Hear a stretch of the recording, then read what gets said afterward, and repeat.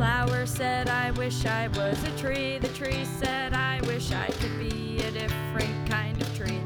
Welcome to Booked, where two guys tell you about the books they're reading. I'm Rob Olson. And I'm Livius Nedden. This week we're going to be reviewing Stud Book by Monica Drake.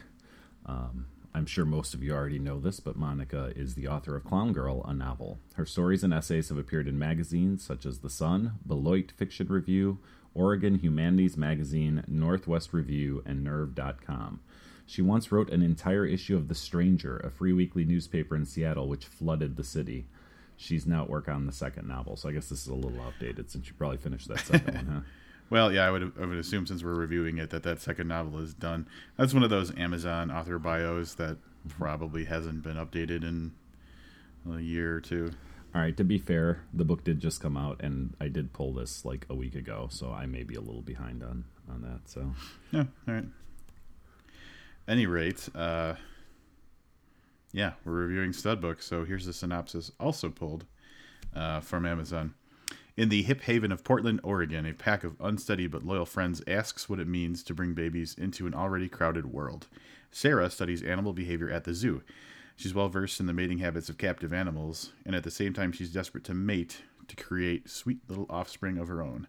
Georgie is busy with a newborn, while her husband, Humble, finds solace in bourbon and televised violence. Dulcet makes a living stripping down in high school gyms to sell the beauty of sex ed. Nyla, that's how I'm going to say it anyway, it's like nylon, but L-N-Y-L-A, is out to save the world while having trouble saving her own teen daughter, who has discovered the world of drugs and the occult. As these friends and others navigate a space between freedom and intimacy, they realize the families they forge through shared experience are as important as those inherited through birth. A smart, edgy, and poignantly funny exploration of the complexities of what parenthood means today. Monica Drake's second novel demonstrates that when it comes to babies, we can learn a lot by considering our place in the animal kingdom. Did you learn a lot, Rob? I must have forgot to learn a lot. So that's a no. I gotcha. Yeah. Yeah, I'm going to start by saying that I'm not really sure what I was expecting. But I wasn't expecting what I read. That's for certain. Yeah. Do you want to go into our colored history with this book? Yeah, we might as well start at the beginning. Yeah. So before this book ever hit our radar, Livius had at some point read Clown Girl.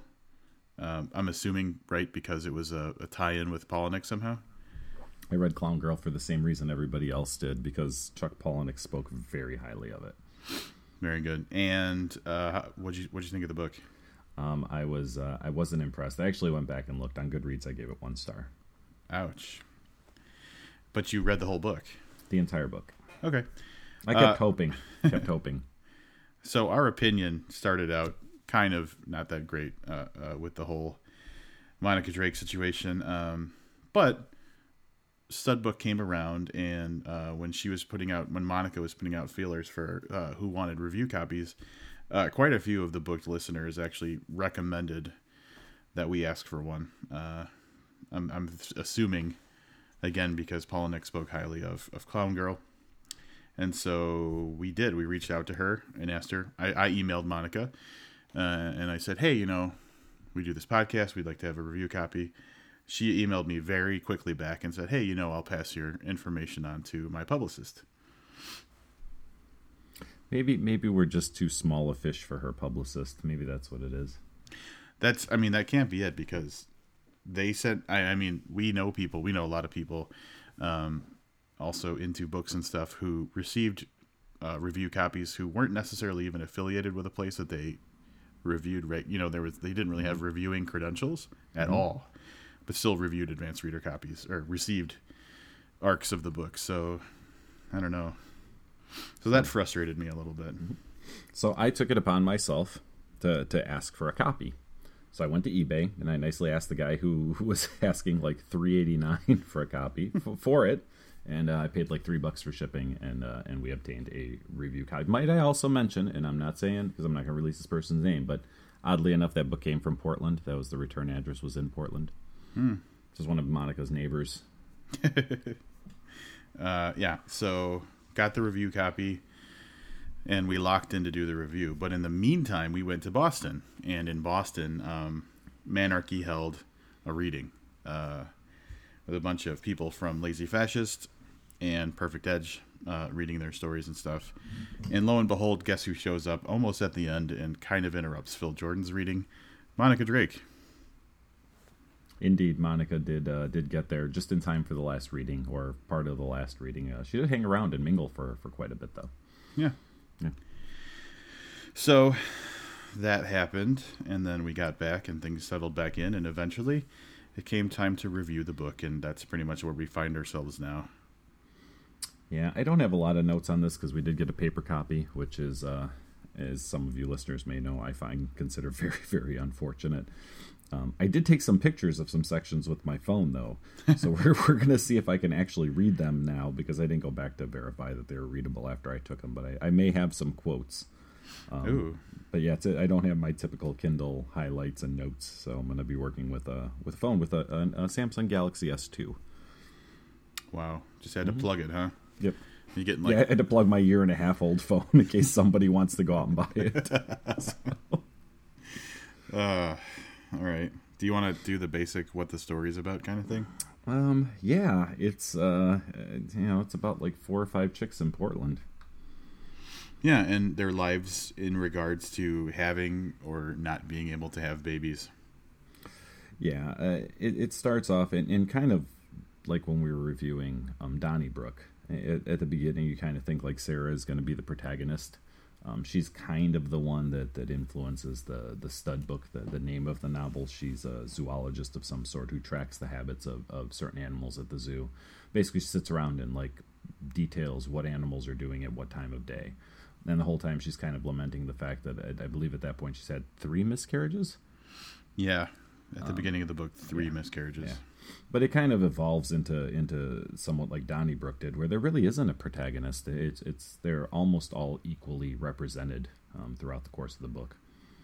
Yeah, definitely more of an ensemble cast of pretty much just crazy mid-30s, I'm assuming, late 20s, mid-30s kind of women, married or not married, babies or potentially having more babies or not being able to have babies.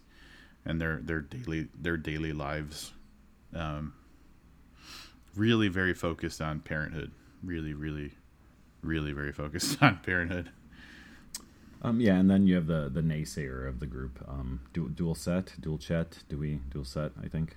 I'm going Dulcet. Dulcet could be Dulcet. There you go. Yeah. She probably the most interesting of the group of characters. To explain a little bit about the synopsis, she goes out and does live sex ed. I guess I say live because she shows up in a like a latex suit with the organs drawn on the outside, and basically puts on a performance inside gyms where she explains, what the ovaries are and what the kidneys are and stuff by pointing at her own latex-clad body. That's right. But yeah. She's the naysayer of the group. She's the one who, her parents died, and I think they were drug addicts. And at any rate, she's the one who doesn't really believe in having kids. So we'll talk a little bit more about her character, I think, a little later. Mm-hmm. Other characters you've got, Nyla is how I'm going to choose to speak that one. She's like the super hippie,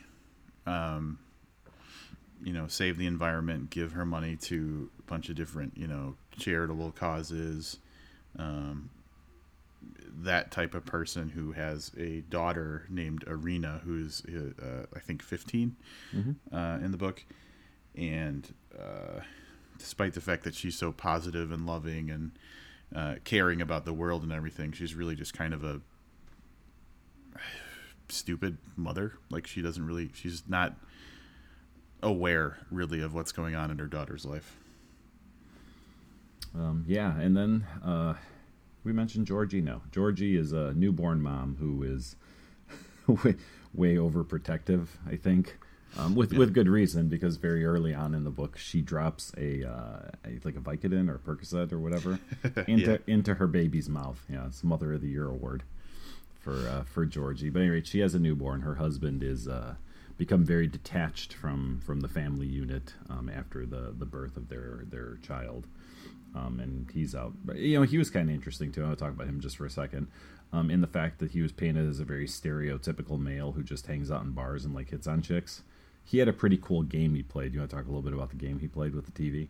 Yeah. So he just one of those random things that comes about.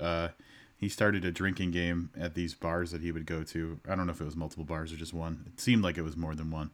And it was kind of a commentary on like modern television. But every time you saw a dead woman on the television, you would drink. And then obviously there was like, several different rules, but that was kind of the idea of it was you would take drinks when you saw dead women. And he gained a reputation. His nickname was Dead Man. And he was very well loved in bars and stuff because of this drinking game that he invented. Yep. And I think that pretty much covers the cast.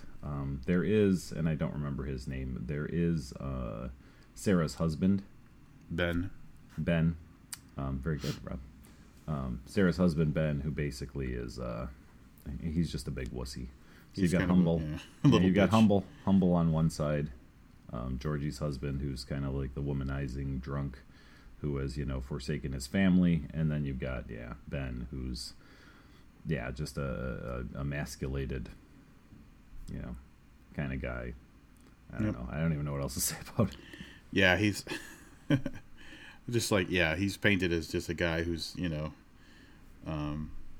got it. That's it. That's all we're going to say about him. And various other lesser characters, obviously, as well. Right. So, story. I don't even know what to say. Like, usually we kind of talk about what the book's about. This is like, I don't know, 3 months in the lives of these women. I mean, is that a fair way to... Yeah. I don't think it was actually time stamped that way, but it was like, 3-4 months. And, that's pretty much it. I don't know what there's no like forward progression, or there's not like, it's not like a 3-act setup where, like things change, or it's just essentially just like, the life of these people and, for X period of time. That's about it. Yeah. something that I kept thinking about the whole time I was reading this, and it goes back to, and this proves that I pay attention to what you say. Back when we were reviewing The Wolf Gift, you had said that it kind of annoys you when you have a book that takes all of the like kind of very stereotypical characters, and you were saying like, the one guy's a doctor and the one guy's a lawyer and the other one, that's exactly how I felt about this book. Like, she managed to carve out these like 5 different women, 4 or 5 different women, and even the men that are all very stereotypical. So Nyla is the hippie who gives all her money away and opens a store that doesn't really sell anything, but just kind of showcases cool things that are environmentally friendly. And Sarah's the animal lover, but she can't have a baby, so she has like this kind of jealousy that almost turns into hatred towards women who can. And then you've got the Dulcet, who is selling her body through the sex ed program, but then it feels it's okay to sell her body for other things. It was just like these very, like, I don't see how this like group archetypes. of people would have come together, and how they would have come together anywhere other than in this book. Yeah, I agree. And then like painting the men as such like broad generalizations of the types of men that exist, really kind of was weird too. You've got the absentee father who's a drunk, and the overly emasculated guy who's dedicated to his wife but pretty like useless and not very well appreciated. And then even the other men that show up randomly are kind of the same way. Like, Sarah's got a coworker, I don't care if this spoils anything, who's like very alpha male, physically fit, sexually aggressive guy who is just painted as like the ultimate man that women should desire and everything. And then Irina's got a little boyfriend who is just like, a small-time criminal who's, angry at the world type of thing. It all just seemed very, like cookie cutter. Yeah, here's what I'm gonna say what I actually liked about the book.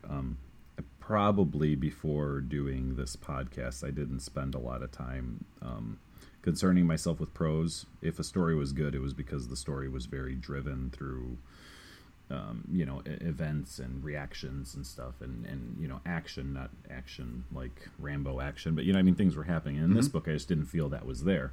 Her prose, on the other hand, is very, very good in small doses. So line by line, I think that she's a real good writer.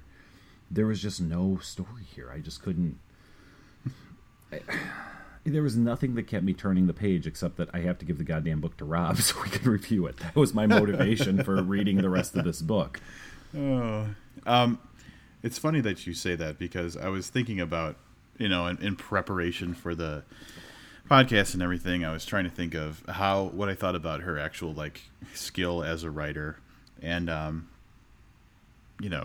I'm very careful with my wording. I hope I try to be, at least. And originally in my mind, I was thinking, yeah, she's a good writer. Then I was thinking, well, it's not wrong to say she's a good writer, but I didn't really, like Livia's saying, didn't really get much out of the story itself. So I'm thinking to myself, what's a good word? She's a proficient writer. She knows how to do it, but it's kind of lacking in soul a little bit. Is the way that I feel about it. It's like if you're... This is a terrible analogy, but if you study music, and you on the academic side of it know how music works and how to arrange it and read music and how to put notes in order, you could write a piece of music very proficiently. But really, creating music is more of a soulful thing that comes from within. And so, proficiency versus talent, I think is kind of what I'm talking about here. She's definitely a proficient writer. Yeah, and this is my problem, and this is going back to Clown Girl, so I know you don't have any input here, but Clown Girl had what I thought was a real fascinating premise, and then I just thought the delivery was bad. So with this, I was thinking, well, maybe she learned from that. And I get, well, and not to be a douchebag, I realized that Clown Girl was actually received really well, and I was probably in the minority for people who didn't care for it. I wasn't thinking this at the time. So I was thinking, oh, maybe she learned from that, and she took all the great stuff from Clown Girl and really told, a great story, and then that didn't happen either. So she's back to being, I don't know if I want to say proficient, because it's not, to me that kind of says, all her commas were in the right place. I think she could actually string together beautiful sentences. They just weren't so ideally, here's what would happen. You'd have a guy like me that couldn't write his way out of a wet paper bag, okay? And I think I have some really great ideas for stories. I'm not trying to pat myself on the back. I think I do. I just can't figure out how to put them on paper and make them work as stories. If I worked with someone like Monica Drake, we could probably put together something really fantastic. So I just spent the whole time imagining you writing yourself out of a wet paper bag. Literal, in a literal. Yes, I understand. All right. So, at any rate, that was kind of my thought. Oh, did you notice a overwhelming use of exclamation points? No, actually, surprisingly, I didn't. OMG, there was exclamation points everywhere. And I think for me overall, what the book didn't do for me was connect with me or have an impact with me. I'll agree with you, Olivia. She writes some pretty good stuff. I guess I could even go beyond proficient and say interesting, or very. She has a good style to the way she writes, and even some of the stuff was borderline, at least for me, borderline emotionally, impactful, but it just failed to hit the mark. And I think a lot of it's going to come down to maybe this isn't just the type of book for us specifically, and other people might just fall in love with it because they're more attuned to that type of writing. But for me, it just completely missed the mark. Yeah. We haven't reviewed a lot of female authors, and I think what it comes down to is this is a book that was very much directed at women. I think that Clown Girl was very much directed at the Polinick crowd. which made sense because it was kind of a quirky character with a little bit out there story that, you know, the premise could have been really, or the premise was really great. This was directed at a very different crowd. I'm pretty sure this was directed almost exclusively at female readers, and I think planned to be a little more mainstream than Clown Girl was. Yeah. I mean, not to say it didn't land with a male reader. There's definitely some very positive reviews I've read from male readers. But yeah, I'd have to say I fully agree with you. This is definitely intended for a more female audience. And I would say, like, all right, and another, I guess, back to like objections about the book to me, it seemed just a little bit on the preachy side. And also, one of the things I hate more than anything in any type of art, whether it's or creative endeavor, whether it's a movie, a book, whatever, is white people's problems, I guess is the easiest way for me to say it. And I mean, really, this book is just a group of probably upper middle class white people that just can't find anything happy in their really, really probably good lives. And that, one of the things that bothers me more than anything, I just can't, I have no tolerance for it. It's not interesting. It's a little bit, I don't know, not insulting, but just kind of shallow, I guess. And that's another thing. So like that was kind of stacked against it as well, just that I don't like that type of story. So I don't know.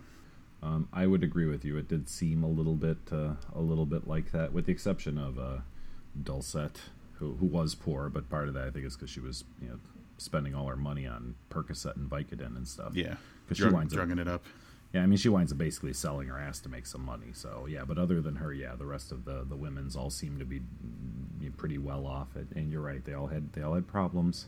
It's very what I picture to be Lifetime Movie Network stuff. Mm-hmm. Yeah. My other thought I had, this was widely reported that Monica received a $100,000 advance, which is huge, especially in the kind of like writing community that we're very connected with. You know, most of those people, you know, some of them have 3-4 books out and haven't seen a quarter of that money. That can only lead me to believe that the publisher believed that this would have some mass appeal. Well, yeah, and that they're priming it for other mediums, movies or TV shows and stuff like that.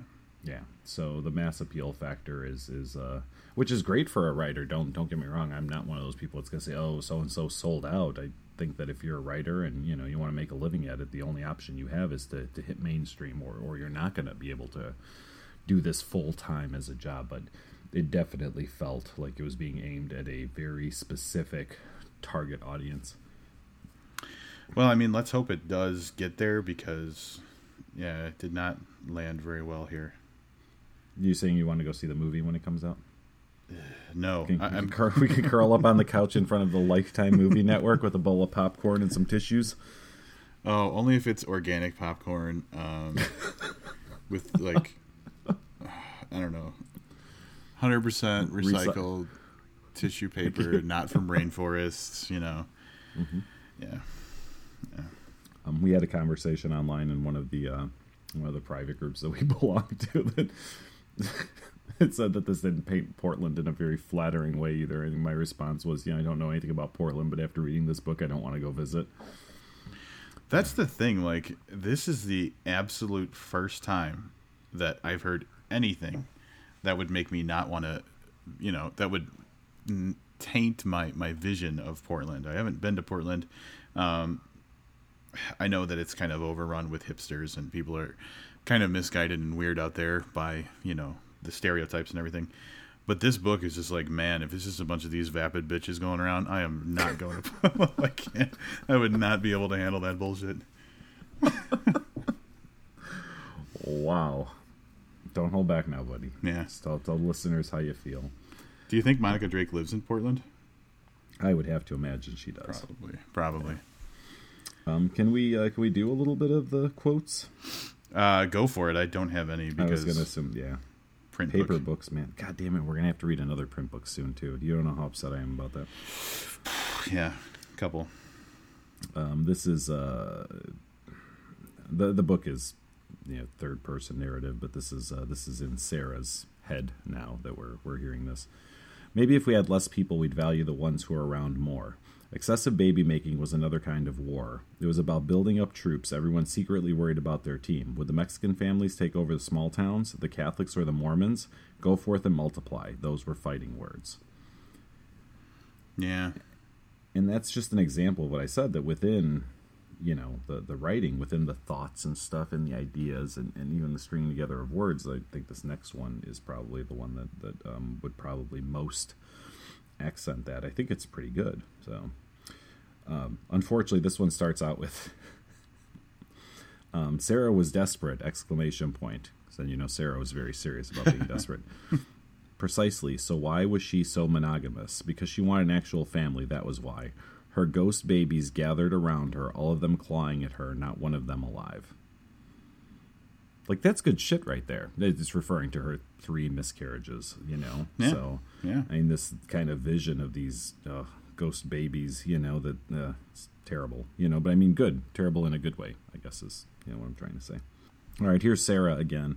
Sarah's big plan was to get pregnant again as soon as possible, get back on the horse that threw her, do this to her body as many times as it took. She'd get back in the pregnancy cycle the way cutters slice their skin, the way drunks reach for booze, compulsively, relentlessly.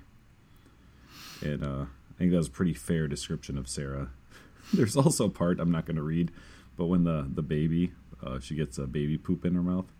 Do you remember that? It's one of the most horrifying things I ever read. Really, really well written. I'm just not going to make the listeners. Yeah, it was skin crawling. Yeah. There's a crazy woman. Apparently, there are a lot of them in Portland. That was pretty good. See, I'm not going to read from that. And then this one's really short. By now, it was so it's this again. Apparently, everything that she wrote that was good was about Sarah. Because I realized those were the only parts I bookmarked or took photos of. This is about her attempts to get pregnant. By now it was conditioning. Coffee was foreplay, and a hard-on was hope. Yeah. All right. Sarah's just creepy. Can I just say that? You sure? All right. So, and this is coming from a man who. Well, first of all, this is coming from a man. Second of all, this is coming from a person who's not a parent. If you have 3 miscarriages. And I understand that there's that whole. I mean, I understand it exists. The notion that you want to pass your genetic, lineage into the future and all that stuff. But 3 miscarriages, dude, just adopt a baby. Stop being crazy. Stop putting yourself in danger, or don't have children. It was just creepy how relentless she was about trying to put a baby up in her. Yeah, that was Sarah's entire character revolved around exactly what Rob just said. Yeah. And unwilling to compromise on the fact that the baby has to be hers and has to grow inside of her.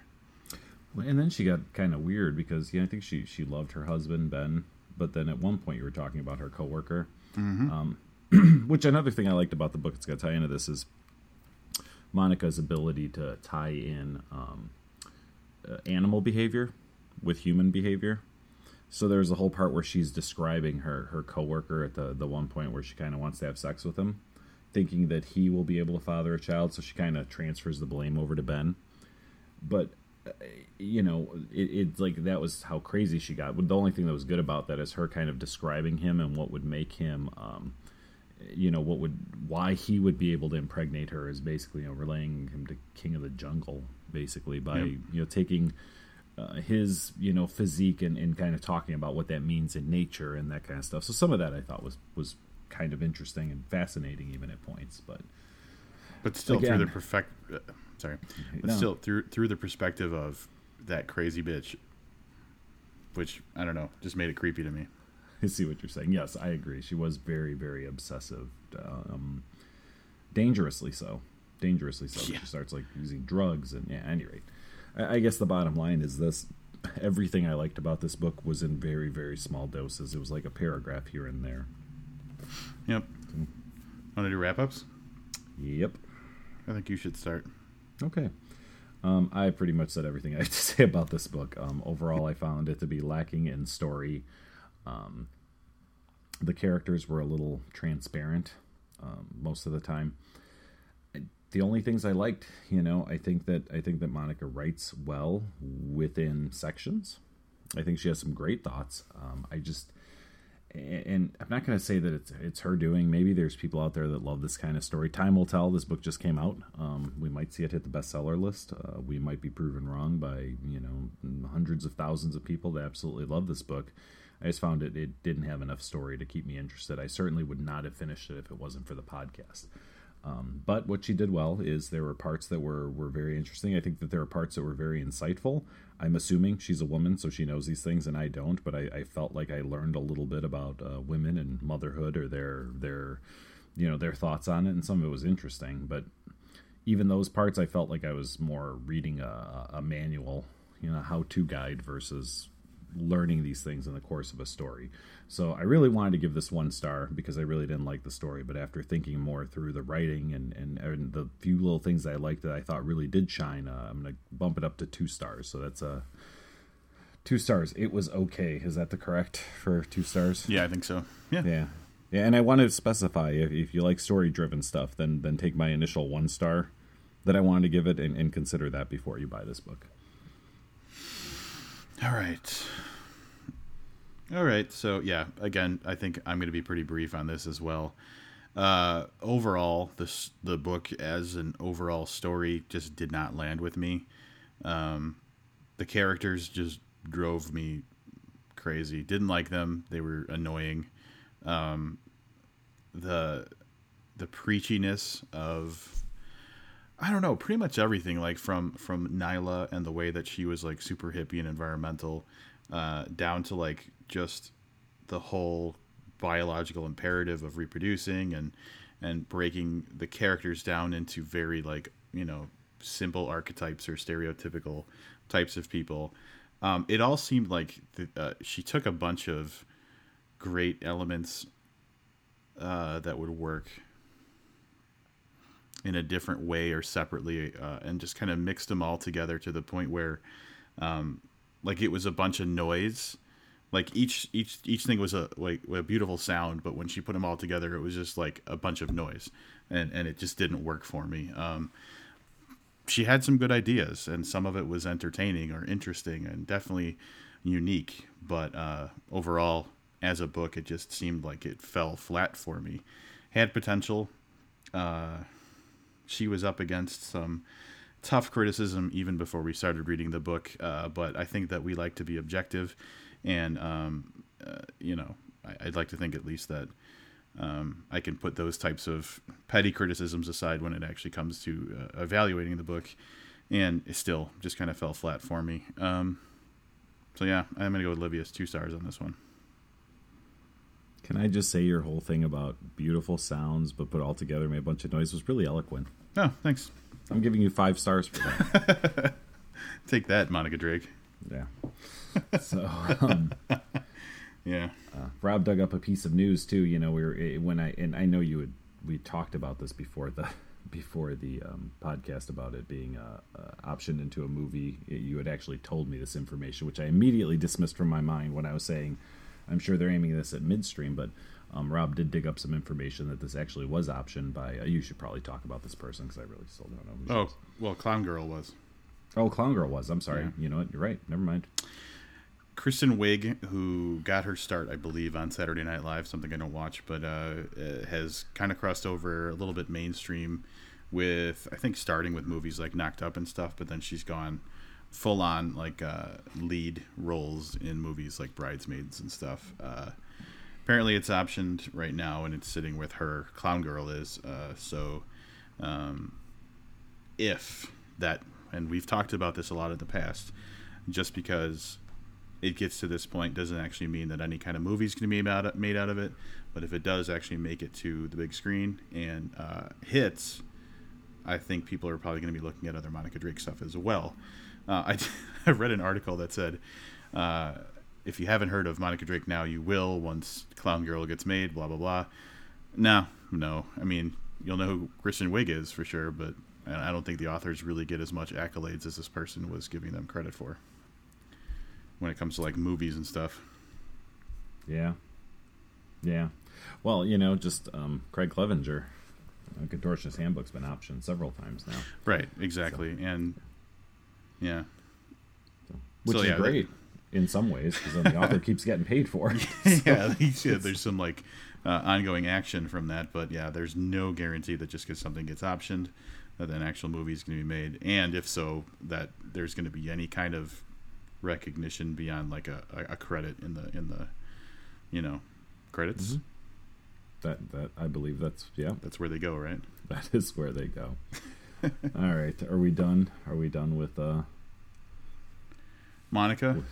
Yeah, I think we're done with Monica.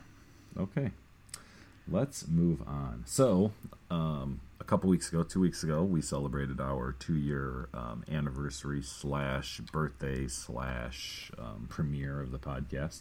And all we had, how many phone calls did we have?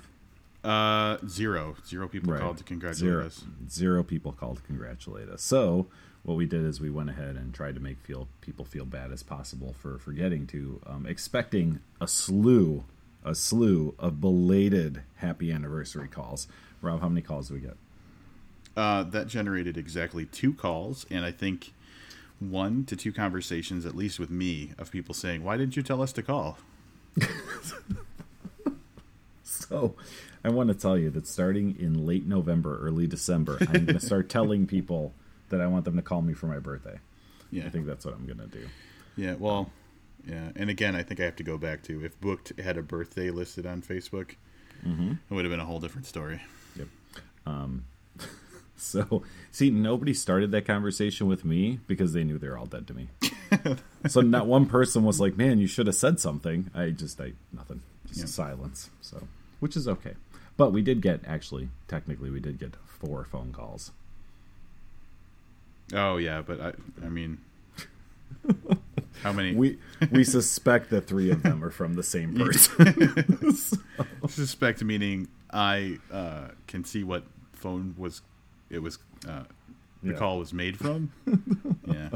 So, we should probably play those for the listeners, huh? Are we going to do all 4? Yeah, I think we should. All right. Just one after the other. Just bang, bang, bang. Yeah, let's intro. So first off is going to be a booked friend, Kevin Lynn Helmick, who we just talked about on the last episode, wasn't it? We were talking about his novella being nominated for Spine Tingler Award. Yeah, author of Driving Alone and contributor to the Booked Anthology. Yep. And the second group of phone calls are all believed to be from Booked's #1 fan, Frank Edler. That's right. Although he might claim otherwise. But yeah, here we go. Hey, it's Kevin Helmick. Happy birthday, Booked. I didn't forget. I just didn't give a shit. But you made me feel so bad I had to give you a call. And Liv, I'm glad you liked the rabbit picture. It disturbed the shit out of me, too. But anyway, happy birthday, 2 years. Guys, take care. Later. Bye. Booked. 2 years. It feels like I should be singing a song. So, happy birthdays to you. Happy birthdays to you. Happy birthdays to the Book Podcast. Happy birthdays to you.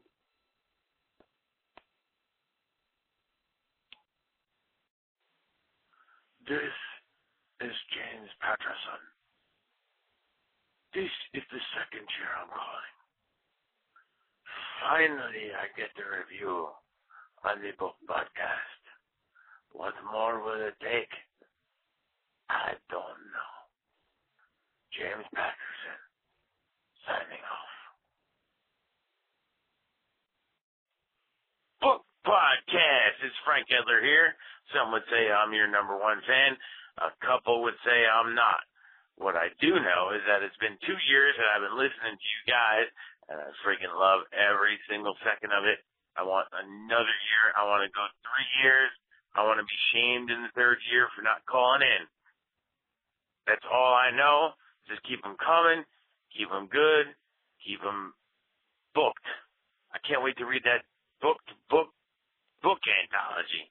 So good. Happy 2 years booked. Frank Edler, out. So, wow, that was really nice, guys. Thank you, Mr. Helmick and Mr. Edler, for remembering to call him for our birthday. I think that's awesome. So, thank you. Makes me feel so much better.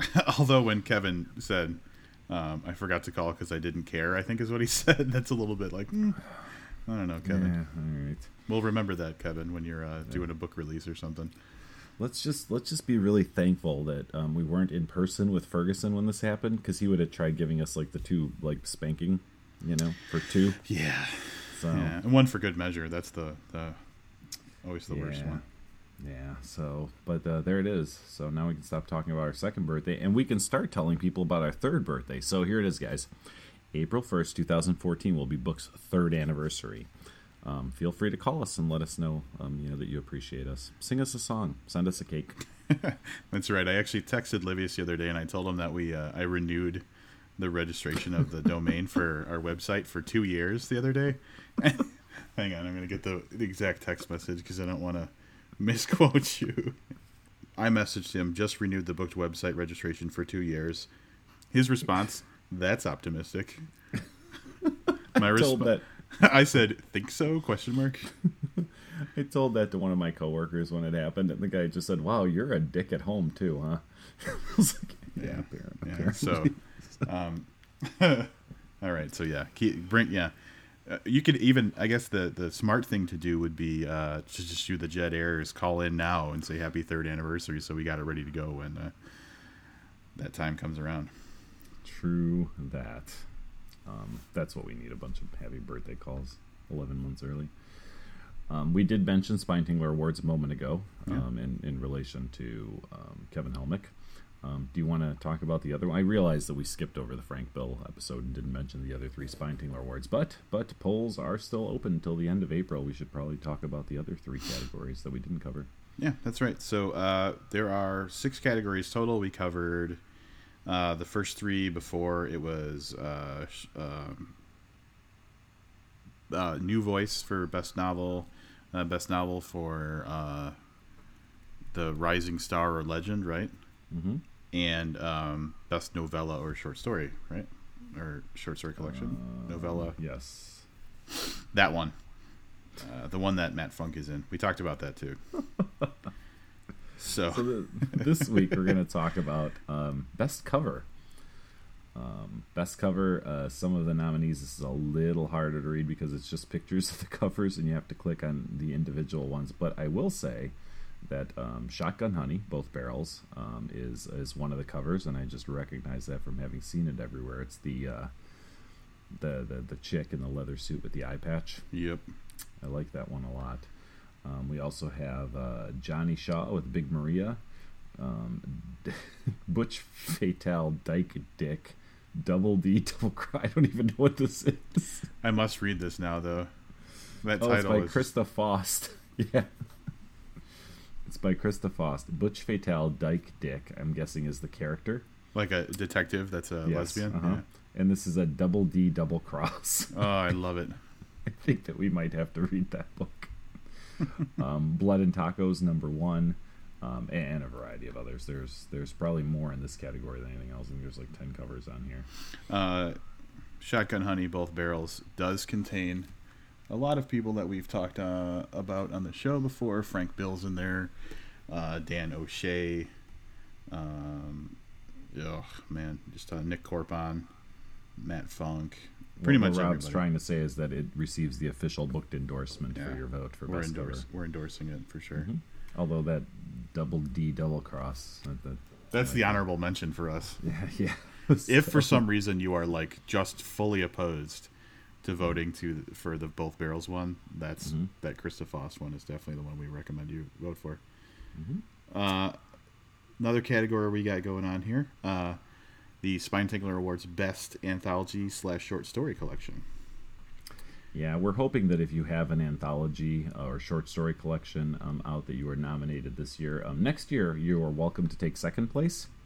Yeah, because we'll be obviously taking that honor. But the people that are this year that stand out to us, obviously, again, Shotgun Honey, Both Barrels, Beat to a Pulp 2, Crime Factory's got one out called Hard Labor. Yeah, there's about 7 or 8 total. But I think Shotgun Honey, again, gets our endorsement. Agreed. Now, we have this other category. This is like the wild card category, because in looking through it, we have no relation to anyone on this list, I don't think. Yeah, that's weird. The best short story on the web. I'm just going to read through a few of the nominees. There was a Michael Gonzalez. I got all excited. The Death of Newark, which I thought, him being from the West Coast, The Death of Newark might be one of those East Coast, West Coast war things. Yeah, and it's a Michael A. Gonzalez. So I guess that's probably the guy we want to have people vote for. Just because it's closest to... Yeah. We got stories by Pete Risley, Ken Bruin, Terry Butler, Brian Panowich? Yeah. Alex Mattingly, Art Taylor, Frank Wheeler Jr., Jita Smith, Chris Benton, and Daniel. Man, these are again a bunch of made up names. Makiwa. So give Michael Gonzalez your vote always. Yeah, that's right. So we'll just run through really quick and do like local newspapers and stuff. Will always kind of during election time do like their election guide, who they a rundown of the candidates, and sometimes they'll endorse candidates. So we're just going to run through really quick. New Voice nominees, like we said on our previous one. You've got Gordon Highland on there. Not a lot of competition there, except for maybe by Gillian Flynn, but that's, again, interesting. We're going to see how that turns out, whether Gillian Flynn's overall notoriety has any kind of effect on the outcome here. Yep, the official booked endorsement goes to Gordon Highland. That's right. Did I sound official when I said that? It did. It sounded great. All right. In next category, we have the Best Novella Short Novel nominees. You've got options here, and you can go either with Matthew C. Funk for A Woman and a Knife, which appears alongside David James Keaton in Uncle Bob's Drive-In Uncle Fiction. Bees. Uncle Bees. But the B could stand for Bob. Could be Bob. You had an Uncle Bob, don't you? No. All right. And then Driving Alone by Kevin Lynn Helmick. My vote will go to that because I actually did read it and very much enjoy it. So you've got a choice there. That's right. Let's talk about best novel, Rising Star or Legend. Again, couple options you got here. I know Livius is gunning for the Don Winslow Kings of Cool.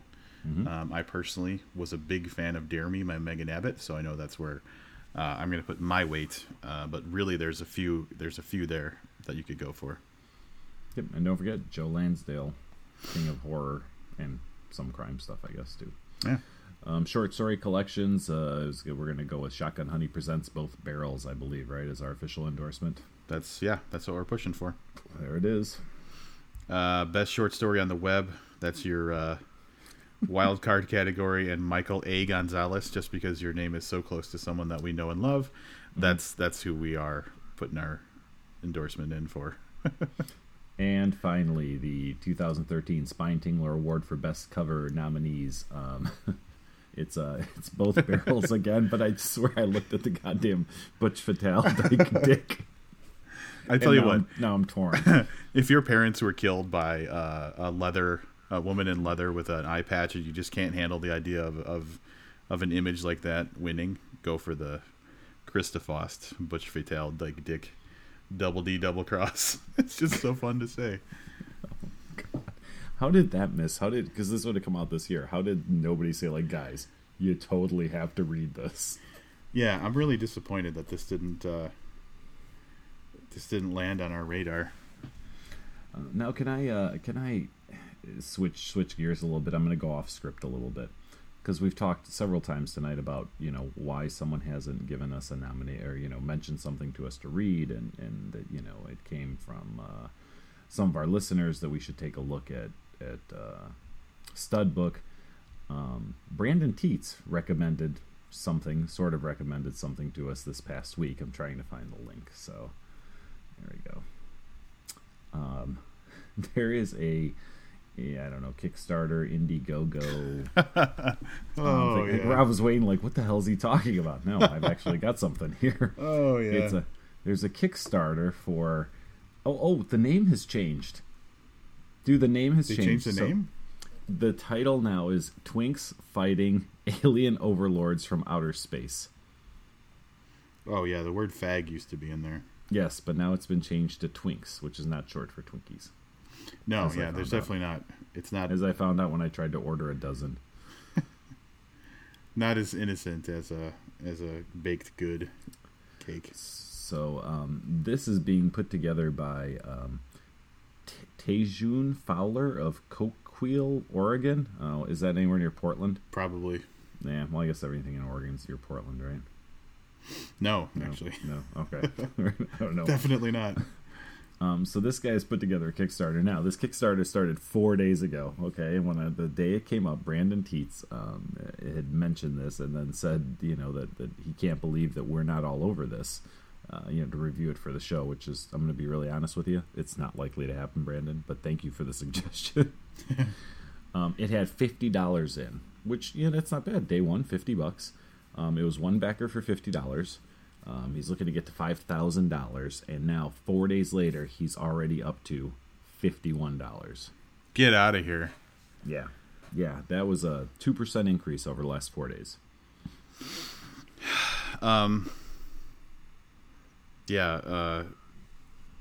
Did you look at the different prizes? I did. I'm actually watching a video right now. Because I know that for $1,000, for the low sum of $1,000, you can get a phone interview with him about the novel. But if you go up to $10,000, Skype interview with him. That's awesome. Now, that may sound inconsequential, but in our experience as podcasters, the audio quality of Skype for recording a podcast is so much better than actually just being on a phone. So, dude's got something to it. I mean, that might be worth an extra $9,000.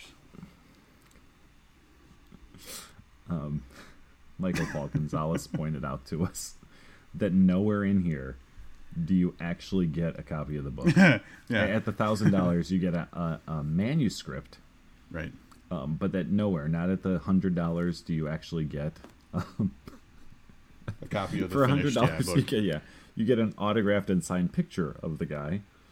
For $25, you get on a mailing list that delivers live updates to you. So I gotta think this is a joke, right? And this guy just put this up there to see, as an experiment, to see how much money he can get for an absurd concept, promising horrible packages. I mean, that's all right. Without pointing any fingers, this has been something that we've been seeing lately with these type of crowdsourced fundraisers for projects. Is that, I mean, really, I remember when we talked about that interactive Sherlock Holmes book way back when. Yeah. One of the things that was so compelling about that fundraiser was that the types of rewards that you would get for your contribution were pretty awesome. Like, they were really cool.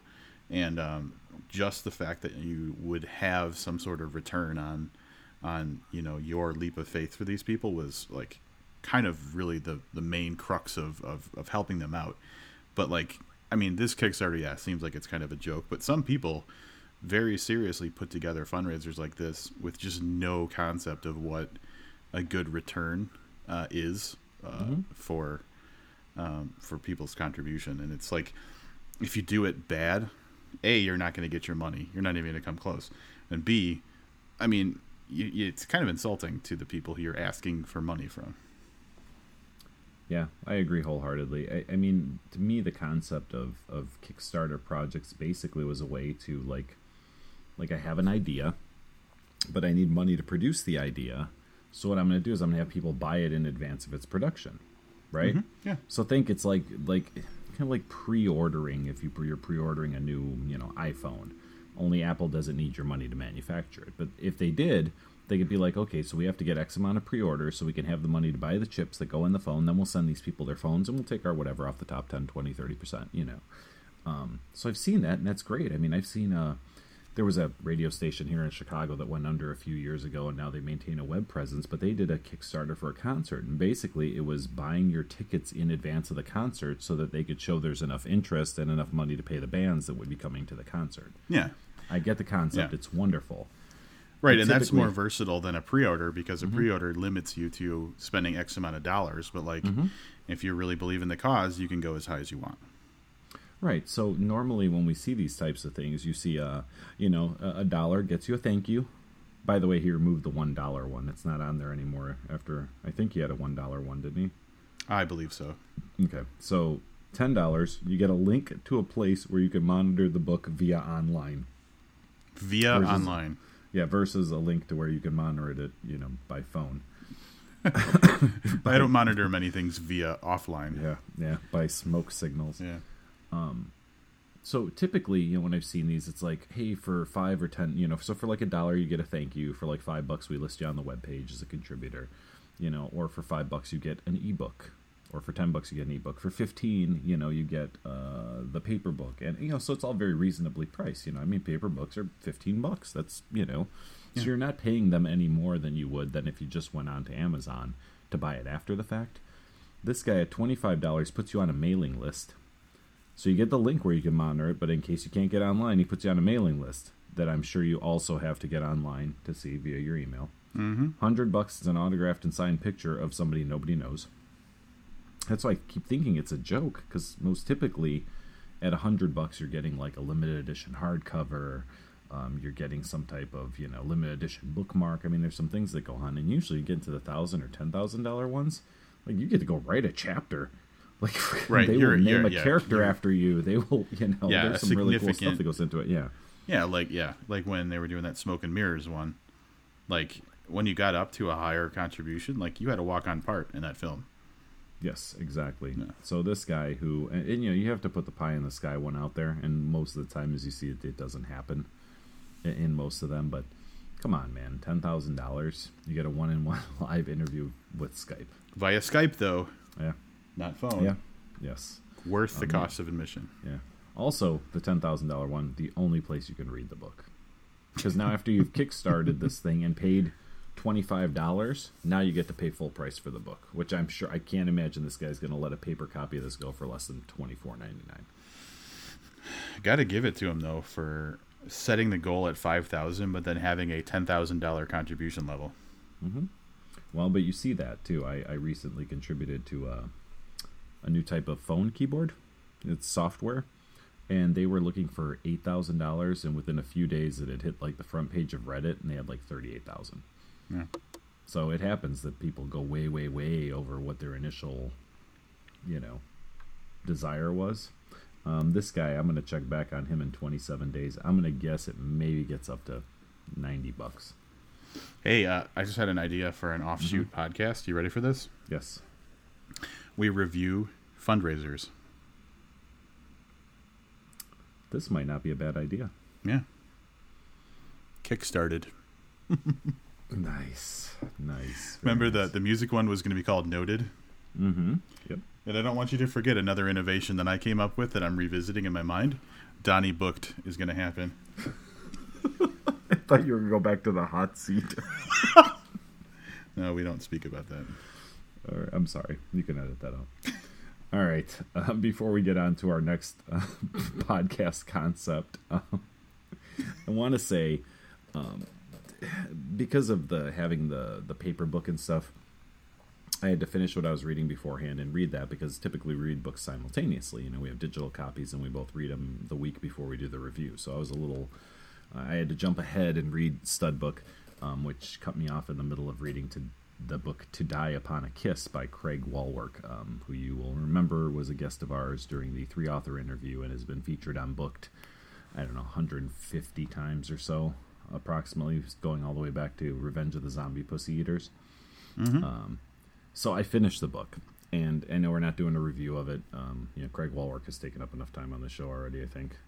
So I just want to say, To Die Upon a Kiss, this is an unofficial Booked rating of 5 stars. I highly recommend you go out and buy it. I also think it's like a whopping $3 or something for your Kindle. Yeah. So definitely not going to break the bank. Can I ask you, did it come through on his promise of having excessive female masturbation? All right. I've been working on this. I've been thinking about this for a while, so I'm going to do my best I can here, because I had tried my best Craig Walwork voice before. I've been practicing like crazy. And I knew this was going to come up because I just wanted to mention on the show what a great book it is and what a great writer Mr. Walrick is. So here it is.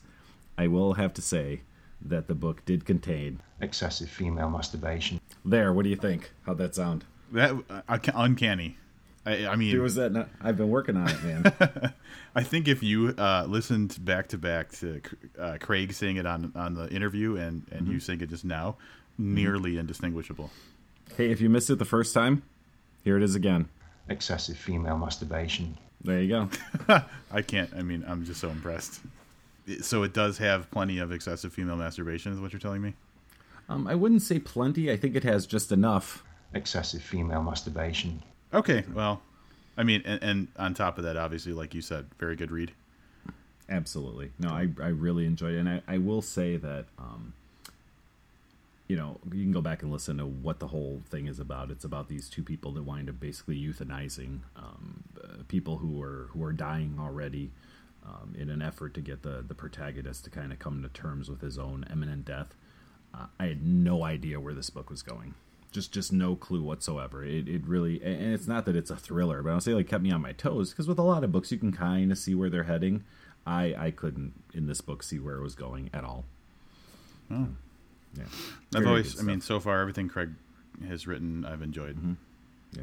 Yeah. I'm right with you, dude. I'm so with you.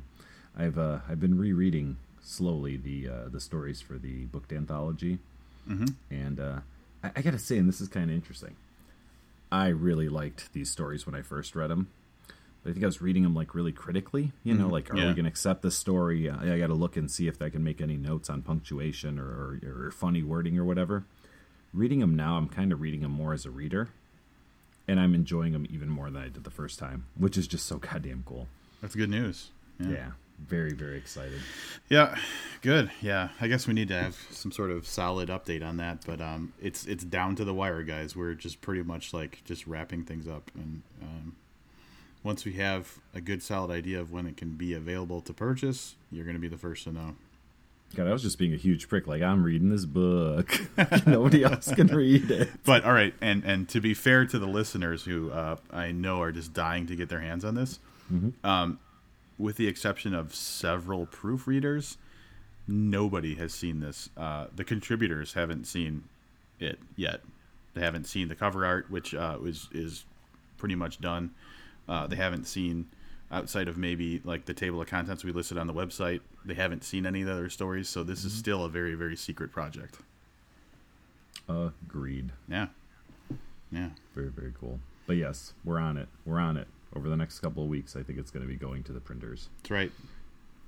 That's one of the reasons I'm reading it, is to kind of one last stab at not running into like crazy issues and Yeah, we like the one of the things we like the very least is looking stupid. So we're just going to do everything we can to make it very difficult for people to point out mistakes. Yes. As a matter of fact, we sent Malaz was one of our proofreaders, because he's the guy who would point out the mistakes. So it's kind of all on him if there's mistakes too. Yeah. If anything slips by, it's his fault. The crazy Dutchman. Yeah, we are absolved. Hey, any rate, do you know what episode's up next? Yeah, we actually Monica did in fact end up interrupting our interviews, but as far as what we have coming up. As promised, we will be delivering on our promise to have Lords of Salem author Brian Evanson back onto the podcast to talk a little bit about that. What's our next book? The Cost of Living by Rob Roberge. If longtime listeners will remember that Craig Clevenger spoke very, very highly of Mr. Roberge, and it's taken us a long time. We're waiting for him to come out with something new. And it's here. It's upon us. The Cost of Living. I've already started it. We got to spend a few minutes with Rob in Boston, which was really nice. Yeah. And I got to tell you, Rob, I'm only like 12% in, but I have a feeling we're going to want to talk to this guy too. Dude, let me just say, I got the book in my hand right now, and I just noticed that one of the blurbs on the back cover is the bass player from Weezer. No kidding. Yeah. He says, this is a guy who clearly knows his way around a tour bus and around a massive drug habit. A dark, funny, frightening, and above all, authentic book about the toll the rock and roll lifestyle can take. There you go. Very cool, man. Maybe we can get Weezer on to talk about the book. Yeah, we'll get Scott Schreiner is the guy's name. Yeah. Yeah, why not? Very cool. So yeah, we're close, man. We're like a week out from reviewing that. We've got a busy reviewing schedule ahead of us, and then of course, what do? We keep throwing in interviews in between. So expect more of that. Brian Evanson coming up next. Hopefully, maybe Rob Roberge in a couple of weeks. Yeah, very excited. Yeah, we're setting our sights on some other people that we haven't had on yet. So 2013 is the year of guests. Indeed. So not sure which one's coming up next. My money's on Evanson. I think that's going to be our next episode. But until then, I'm Livius Nedden. And I'm Rob Olson. Keep reading.